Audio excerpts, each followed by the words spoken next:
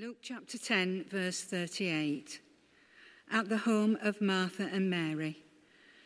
As Jesus and his disciples were on their way, he came to a village where a woman named Martha opened her home to him.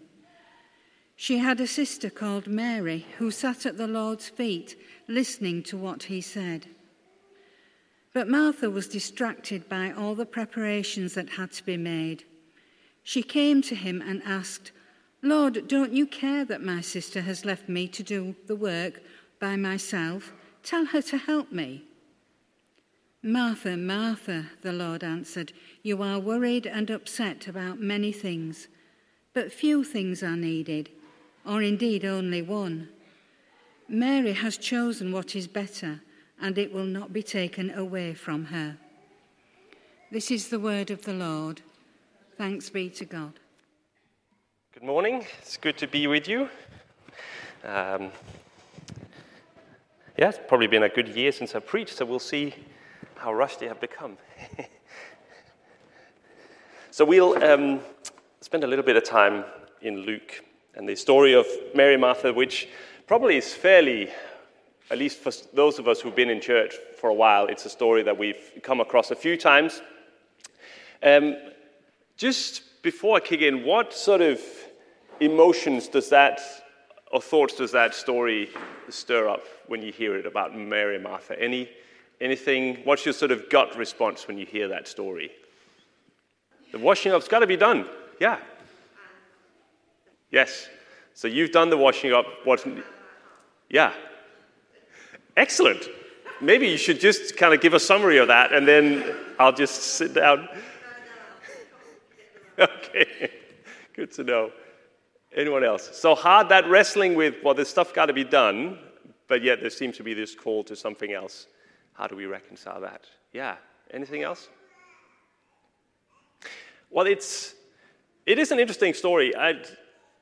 The first word that kind of came to me as I was looking to it, that stood out to me, was this word distraction. Distraction. So the definition of distraction, I guess, would be something that takes our attention away from something we want to be focused on, or at least feel like we need to be focused on. I've had to put an app on my phone and my computer called Freedom, which blocks all access to news sites and sort of social media, because I tend to be easily distracted from what I should be doing when I'm sitting at home. You know, I hit an email or something that I find difficult, and then Twitter is just over here luring me in about what's going on in the world, and it's much more interesting. So I don't want to do that, actually. Ultimately, I'd rather do my job and bless the people I'm meant to bless, rather than looking at what some guys in other part of the world think of what's happening in Ukraine, which has probably just as little information about as I do. So I need something that stops me from distraction. So distraction being, I want to do something, but something leads my attention away. I'm over here now. And I think it was really helpful for me to capture that, because it helped me sort of see Martha in a slightly different light. I feel like often Martha is maybe portrayed, or even as I've read it myself, as someone who is just kind of task-orientated. But actually, when it says that it's distracted, it suggests that she wanted also to be with Jesus. She had an equal desire to be with Jesus as Mary. It wasn't that she wasn't interested in that. She wanted to be with Jesus, but found herself distracted. She found herself having her eyes and attention in a different direction. She had suddenly received a whole bunch of people into her home, and it's her home, it says. And that was another thing that I saw for the first time, that Martha opened her home. She's actually the head of the household. And it's an interesting, I don't know quite what's going on in this family. She, Mary, and Lazarus, none of them are married. They all just sort of hang out together as a family unit, which is a little unusual. Often you would probably find a male to be the head of the household, but this is her home, and she's still housing her siblings that are also unmarried. They're all living in this house. So it's her home.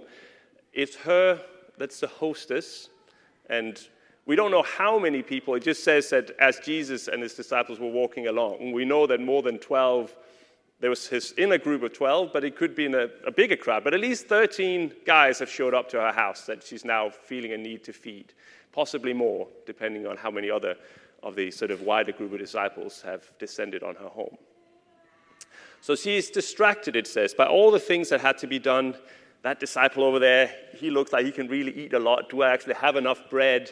What order? Do we have enough milk? Do we have enough wine? Whatever it is we may need to serve. And if I fail to care well for them, how will I be perceived? How will our family be perceived? What will be the talk in the town about my ability or inability to care well for people? Since I'm in a culture where hospitality is a huge value, we would find it easier if someone showed up at our home to say, this isn't really a good time. In this culture, less so. So she has all these things. She was fully intended to be focused on Jesus, but now these things, this disciple looks like he eats a lot. Do I have enough bread? Do I have enough? And before she knows it, her attention is now over here. Jesus is here, but her mind is over here. And it slowly builds up for her. Maybe she was initially open and happy to serve, but she can suddenly start feeling she's getting more and more annoyed and frustrated. Maybe capturing a little bit of what you expressed, Helen, like, is it not obvious that this disciple looks like he's going to eat a lot? We still need to sort out the bread, the wine, all the rest. So she's getting more and more angry. She's getting angry with Mary, and she's getting angry with Jesus. Because when she finally approaches Jesus, it's not only, don't you care that Mary isn't helping me? So it's a problem that Mary isn't helping her, but it's actually just as big, if not a bigger problem, that Jesus isn't stepping in and doing something about it. How is he allowing this injustice to take place? How is he allowing her somewhat lazy sister to just sit there? Actually, it's not just her sister that's a problem, it's Jesus as well, because Jesus is allowing something that isn't right to take place. He should be saying to her, hey, Mary, your sister's busy. She's tired. You need to help her. But he's not. He's just allowing this thing to take place. So she's upset with him. She's upset with Mary. As she gets distracted, she then gets, as Jesus calls it, worried and upset. The two things follow. I get distracted from Jesus, and then I get worried and upset. The two, as her eyes depart from Jesus and onto all the things that need to be done, she feels this anger towards other people, towards God, for not allowing what's right to take place. And I don't know if that's a feeling you can at all recognize in your own life or your own experience. You set out with all the intentions, good intentions. You had a desire to sit with Jesus or to be focused on him. Because I don't think it's just about, I wanted to sit down and have a quiet time, and then the milkman came or something, and now I'm distracted. I think it's like, I have a desire to be focused on Jesus as I go through life, but actually as I'm finding all these other concerns and questions, I was focused here, but now we over here. And I mean, we touched on it briefly as we introduced that, but I think that's been part of our experience of going and moving to Denmark. Because there's been so many things, I took sort of a retreat day about a month ago, and I passed this church in an area of the island we live on that I don't really know much about. But I had a sense I stopped sort of 100 yards down from the church, and then this thought came to mind that I should check out. In Denmark, they have this thing called road churches, which is basically a church that's just open. There's no one in there. It would basically be like St. Margaret's. Your door is just open throughout the day. There's no one in here, and people can just wander in and sit down if they want to. I think we probably think over here, people are just going to nick all our stuff. And maybe it's just in Denmark, there's nothing in there to nick. Or I don't know, or maybe they just trust people or something. But it's just open. You can just go in. And that came to mind, this kind of road church. So I looked online, and it turned out that the only church in that whole area of the island I was on that was that type of church was the one I just passed 100 yards earlier. So it felt like a real invitation from the Lord to just come and sit with him in this church. So I came in, and I kind of just sort of exhaled. And that exhale was sort of the first time I think I was in touch with just how sort of bone weary and tired I was after these, because it's COVID, it was homeschooling the kids while taking on a new job, then going to Denmark to test out, are we going? Then there was the whole process of discerning, should we move, should we not move? Then decided we should try and move, then try and raise the funds, trying to say goodbye to people while we were still in the midst of lockdown and homeschooling, and then landing in Denmark, trying to get your kids settled in school, figuring out what church we were a part of, figuring out all these things. And I hadn't really been in touch with just how completely exhausted I was, and actually also therefore why I had actually done a lot of prayer walks. I had done a lot of the things you're supposed to be doing, but there had been no connection with the Lord at all. Well, that's putting it strongly, but at least in a felt way, I had become distracted and worried about many things and not able to just sit with the Lord because I was so busy with all these things. So it happens to all of us. And again, the frustrations then creep in. Like we've hit this thing in Denmark where, I was just saying to Pippa, in our line of work, we sometimes talk about creative access countries. It's countries where you can't get a missions worker in. They can't just rock up at the border and say, hi, I would like to enter your country to talk to people about Jesus. Can I get a visa, please? It's like one way. The only way you get in is if you have some other way of presenting yourself to get into the country. I'm finding that my own country is one of those. We can't actually get people in the normal route, and we have to figure out some way of people coming as students and then possibly finding work afterwards, but even that is quite difficult because Danes are not particularly open to foreigners. So I'm sort of sensing also then the frustration and the anger of like, wait, so I've moved my family from here to there. I'm seeing kind of the pain they're all going through, and now I'm in a country and I can't even see how is this going to work? Is there even a point to this? And then there's anger at this person, anger at that person, there's anger at God for, why are we in this mess?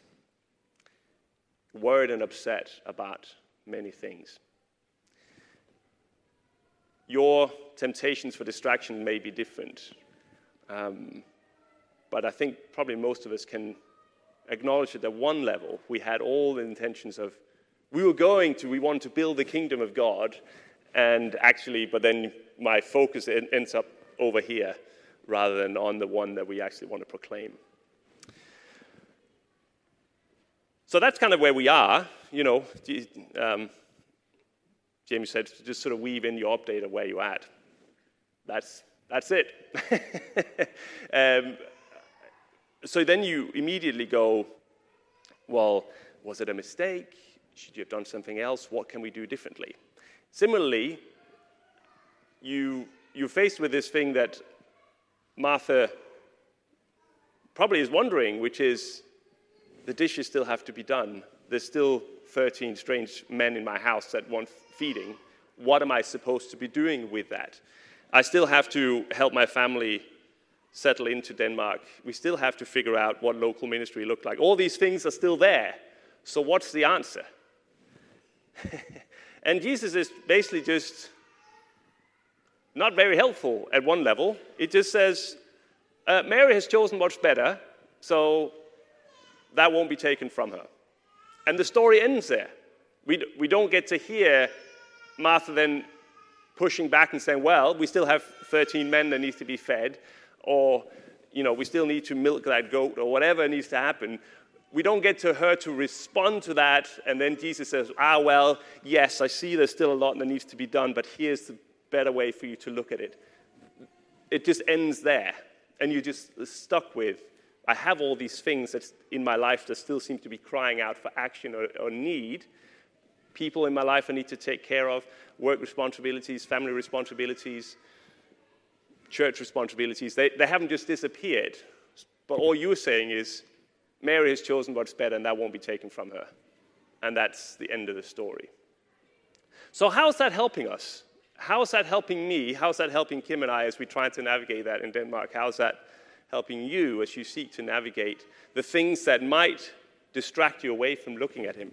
The only thing that makes sense to me of this is Jesus saying only one thing is needed, or depending on the translation, he says like only few things are needed, perhaps only one. Some translations say only one thing is needed.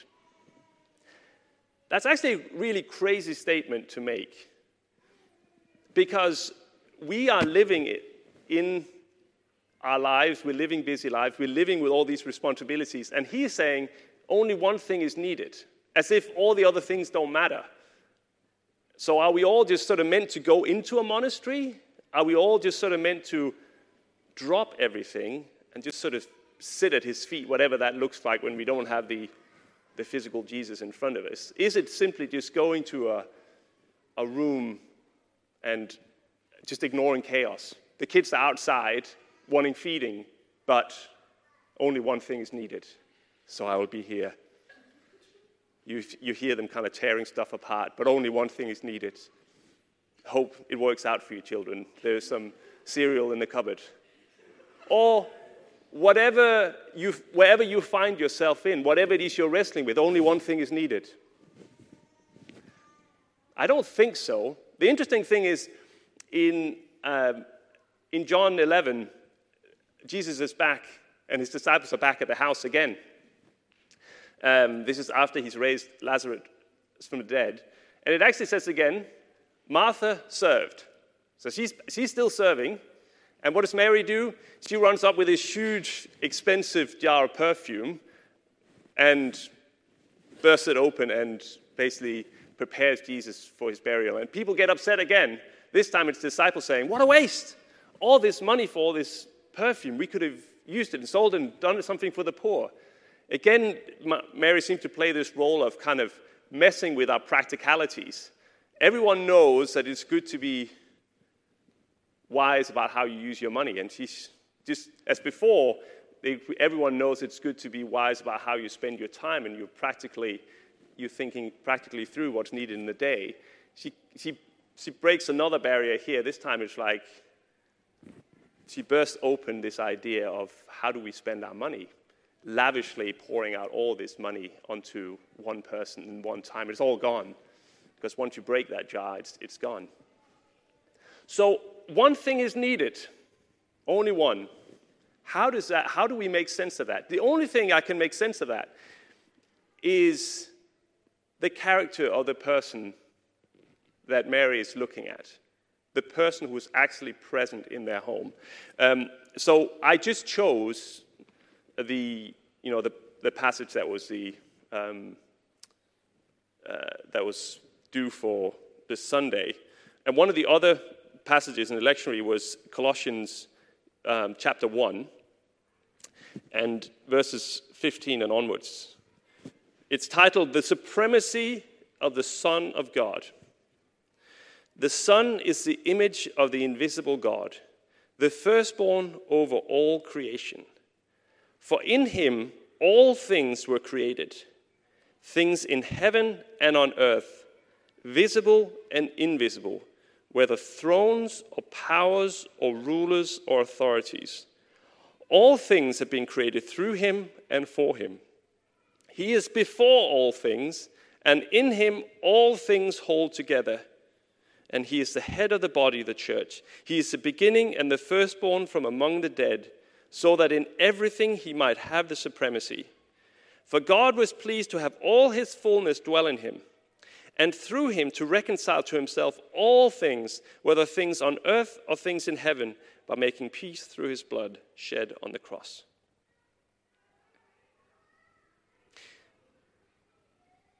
The one who sits in their front room is the source of all life.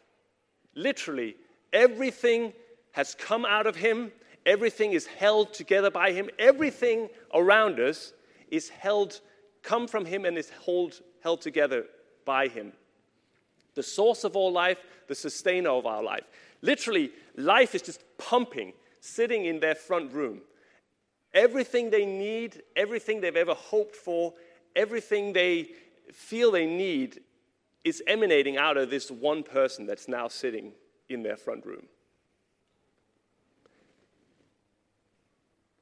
the only reason it makes sense for Jesus to say only one thing is needed is because of who he is. If he was just another slightly interesting guy who came along and had a tag of mates with him, it would make no sense unless he was highly deluded to say, the only thing that's needed right now is for you to listen here, to be focused on me. But if he is the source of life, the one that all life comes from, the one that all life depends on, maybe if we see that, if our eyes are open to that, it changes our perspectives too. And I think that's why we're left with this super annoying ending to this. Because we don't know what impact it might have for Martha if her eyes again are open to who's sitting in her front room. It could be that being that close to the source of life and knowing that she is loved and embraced by the source of life gives her freedom to go, if people are disappointed, they're disappointed. I'm sitting down too. Guys, there's some bread in the back, help yourself. Something that would actually be wildly counter to the culture, something that might get people talking. But because her eyes are open to who's sitting in her front room, she doesn't care anymore. It could be that. It could be that she expresses to Jesus, Jesus, I would love to sit here. What should I do with all these people? She is talking to a guy who turned water into wine, who fed 5,000 with a couple of fish, some loaves. Who knows what he could have done?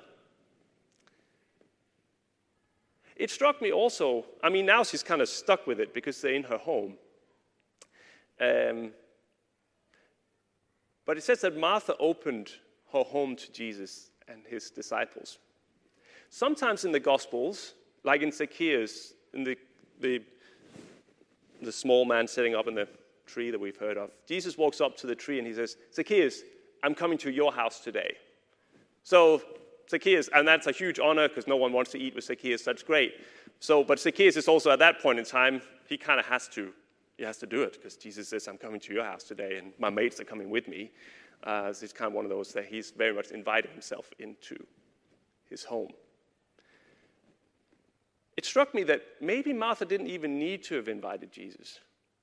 Maybe he could just have gone down to the house further down the road and she could just have sat there. So sometimes when we see the awesome majesty of Jesus, some of the things we feel we ought to do or should do, maybe we don't have to do it. Maybe he could just have passed to the next house on and she could have sat and chilled and it was someone else's responsibility to make sure there was bread. Again, at this point, he's already there. They're already sitting in her house. But I think the point is we want to know exactly the question that Helen asked. What about the dirty dishes? What about my kid that is going off in this direction? And unless I pour everything in, I don't know what will happen to this child. What about my elderly relative that I have to take care of? What about a pressure job? What about St. Margaret's that for all the time I've been around, it's always like spinning and hoping that none of the plates fall down. What about it? What about it, Jesus? One thing is needed. If I don't do this, this, or this, what will happen? The fact is, I can't answer that question for you. But I think what we're getting a sense from here is if our eyes are open to who the Lord is, his majesty, that he is the source of life and that he is far more powerful than we can ever imagine, but also that our identity and everything about us that's most important is rooted in him, maybe we are able to see those things differently. Maybe we are free to do some things that we have felt uncomfortable doing. Maybe we are free to not do some things that we feel absolutely bound to do. If I don't do this, things will collapse. If I don't take responsibility for this, the whole thing will fall apart. It struck me, even just looking out this morning, you realize there's more people here than before we left. Maybe that was a good thing. I'm just saying, each of us again can kind of think, I am somewhat indispensable, in the way that Martha may also felt herself indispensable here. If I don't take responsibility for this, people will starve, it's going to be a mess, it's going to be embarrassing, but maybe not. We don't know what would have happened if she sat down with Jesus. Again, it's left open. Because so much of the time, seeing who God is and then trusting to step into that, will you take care of this if I let go, requires huge amount of faith. It may feel like death. It may feel deeply irresponsible. It may feel like, if I do this, what will other people think of me? What will they say about me? All of these things. So, back to our situation in Denmark now. We've taken our family off. The temptation now to just get busy doing something so that I have something to show. Right, well, there's this local church. Maybe I could start a program doing this, or maybe we could do this thing, because what if I have to come back in another year or 2 years, and maybe it's still the same? How embarrassing. People are going, what are these guys about? Going over there, supporting them, but what are they doing? So the temptation to be led by what will other people think of me, or to be totally honest, how do I feel about myself, my own sense of identity, who am I? The temptation to then just start doing things, getting busy, and then getting frustrated that other people aren't on board with it. Hey, let's start this project, because I really need this project to get going for my own stuff.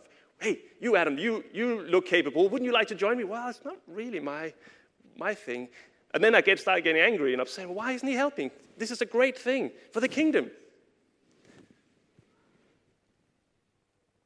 The Son is the image of the invisible God, the firstborn over all creation. For in him all things were created, things in heaven and on earth, visible and invisible, whether thrones, powers, or rulers, or authorities.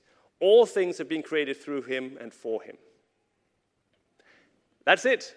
Only one thing is needed. He's not actually mad. He's actually stating what is true.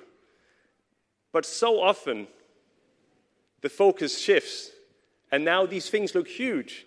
It's like Peter and the waves, right? His eyes are on Jesus, and he steps out of the boat, and now he's looking at the waves, and everything looks crazy. How do we spend our time in such a way that our eyes can be on him? It's almost like a light on the dashboard now for me, in small ways. When I start getting upset and angry about this thing or that thing, about our context in Denmark, it's really just a light on the dashboard that tells me I've gotten distracted again. Because when I actually see who he is in his majesty, these things, I see them in a different light. Maybe they still need to be done, but maybe they need to be done in a way that's far less stress-filled. Or maybe they just need to go. We're living in this neighborhood, or close to this neighborhood, where there's a church. It's like a national Danish church. And they're surrounded by Muslims, and they're doing nothing cross-culturally. In fact, at Pentecost, they have this tradition that they have the church service, and then they eat food together. But it's like a food truck, a special Danish food truck that just serves pork sausages. And it's kind of parked right outside the church on the main square in this Muslim area. And you think, I'm trying to think of a worse way to kind of communicate, we are interested in you, and we care about you, and we have some understanding of who you are, than parking like a pork sausage food truck just in this Muslim area. Like, welcome to church. So much of me go, gotta sort this out. This isn't right. Kingdom of God, God's reputation, all these things kick in. But is it what he's asking? Is it actually what God is saying, yeah, I really need you? Or maybe he's like, I got it. I was here before you arrived a year ago. I'll be here after you leave. It's okay. But that only makes sense if I have my eyes on him, who he is, his heart for people. That's far bigger than me. Again, that he is the source of all life, and it's him that holds all things together. So again, I don't know where that sits and hits you today. But I think it's fair to say that when we experience what Jesus pointed out to Martha, you're worried and upset about many things. It tends to be a light on the dashboard that says we've gone distracted. Because actually, when we see who he is, it doesn't answer all our questions. It doesn't solve all our problems. The men still need to be fed. The house is still a tip, perhaps. But the way we see it, the way we see that situation, is slightly bit different. We might still have to walk through incredible hardship. But again, we experience it and we see it in a different way if we are not distracted. So I guess my invitation to all of us is to pay attention. When am I worried and upset about many things? And might it be just again a light on the dashboard that says I've become distracted. Let me remind myself again of who he is and his heart for people, his heart for me, his heart for his creation. So Father, we thank you for your presence in our lives. Thank you that you are the author of life, the sustainer of life, the one who holds all things together. The one that looks at the situations we find ourselves in, the ones that to us cry out for action or just make us feel overwhelmed. Help us to give those back to you today. All those things that are pressing in on our hearts and our minds. Lord, our desire is to know you. It is to sit at your feet, even as we go through our day. But we know we are so easily distracted. Help us to pay attention, Lord. To live in this promise to us that only one thing is needed. It's a gift that you want to give us. It is a call to say, come and rest. To lay down your burdens, to be set free from the worries that we have, because we can cast them on you. So open our eyes, Lord Jesus, once again, to who you are, your majesty. Show us who you are, Lord Jesus, we ask. In your name, amen.